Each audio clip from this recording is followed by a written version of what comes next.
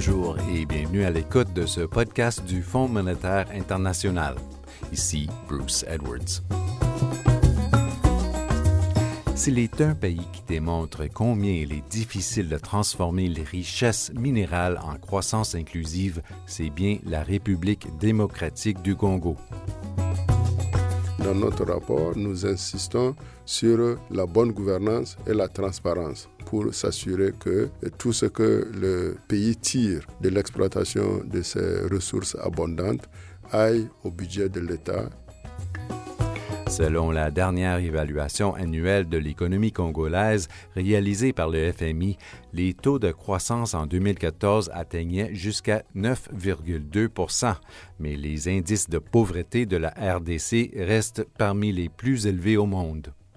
Le rapport signale certes des améliorations sociales comme un meilleur accès à l'éducation, mais il est peu probable que la RDC puisse atteindre les objectifs du millénaire pour le développement fixés par les Nations unies en 2000. Norbert Toé, chef de mission du FMI pour la République démocratique du Congo, a dirigé la production du rapport. Une chose qui m'a frappé en lisant ce papier, et comment le pays maintient un des taux de croissance les plus élevés dans le monde en ayant un des pires environnements commerciaux selon l'ONU. Comment est-ce possible? Oui, ce qu'il faut garder à l'esprit, c'est que cette croissance très élevée dont tout le monde parle est tirée essentiellement par le secteur minier, plus généralement le secteur des ressources naturelles. Et depuis 2002, quand le gouvernement congolais, au sorti de la guerre, a adopté un nouveau code minier qui était, de l'avis de tout le monde, très généreux et qui prévoyait une certaine stabilité, clause de stabilité pour le régime fiscal. Et donc, c'est ce qui a entraîné un afflux, je dirais, massif de capitaux directs de l'étranger qui sont venus donc pour exploiter cette richesse naturelle.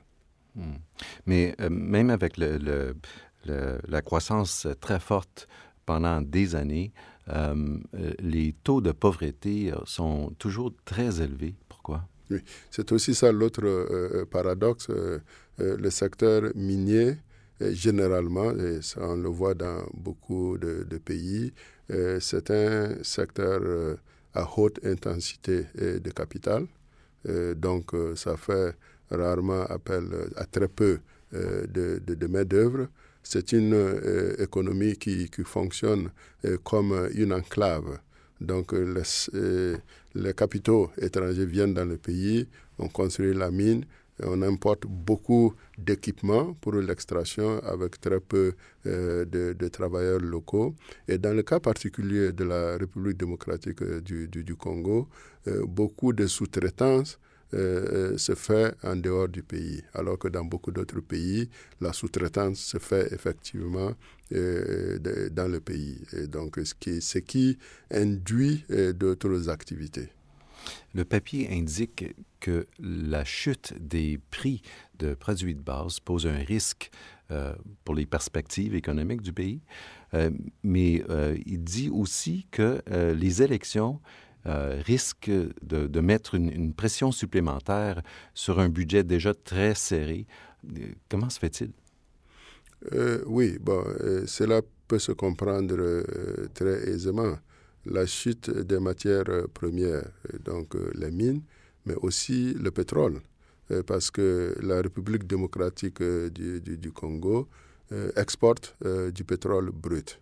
Et parmi, d'ailleurs, c'est l'un des secteurs qui apporte le plus de recettes à l'État comparé aux autres mines comme le cuivre.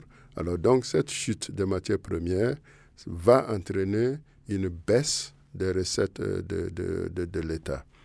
Et en même temps, le coût des élections, parce que comme notre papier l'a indiqué, la Commission nationale indépendante a estimé le coût de toutes ces élections. Il ne faut pas oublier qu'il y a 7 élections qui sont prévues entre octobre 2015 et novembre 2016. Il y a 7 élections qui sont prévues et la Commission nationale indépendante a estimé le coût à 1,147 milliard de dollars sur un budget total, y compris les dons, qui est à peine 5 milliards.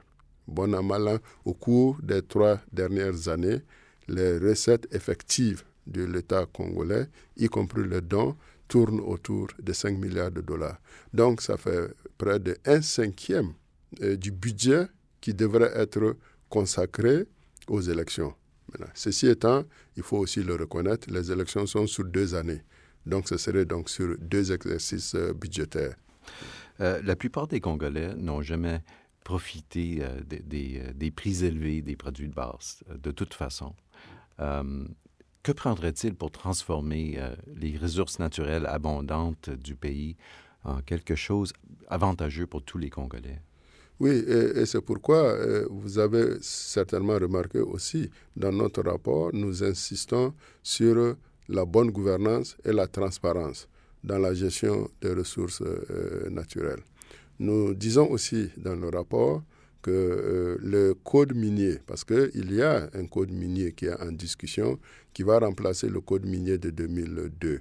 Nous avons conseillé aux autorités de s'assurer que ce nouveau code minier s'inspire des meilleures pratiques internationales et aussi insère la transparence dans ce code minier pour s'assurer que tout ce que le pays tire de l'exploitation de ses ressources abondantes aille au budget de l'État et que de ce budget, l'État puisse se consacrer beaucoup plus de ressources aux secteurs sociaux.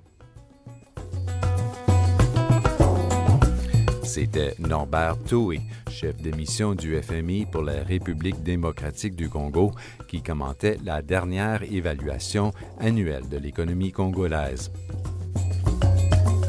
Le papier intégral peut être consulté sur imf.org et vous pouvez écouter d'autres podcasts comme celui-ci à soundcloud.com/imf-podcasts.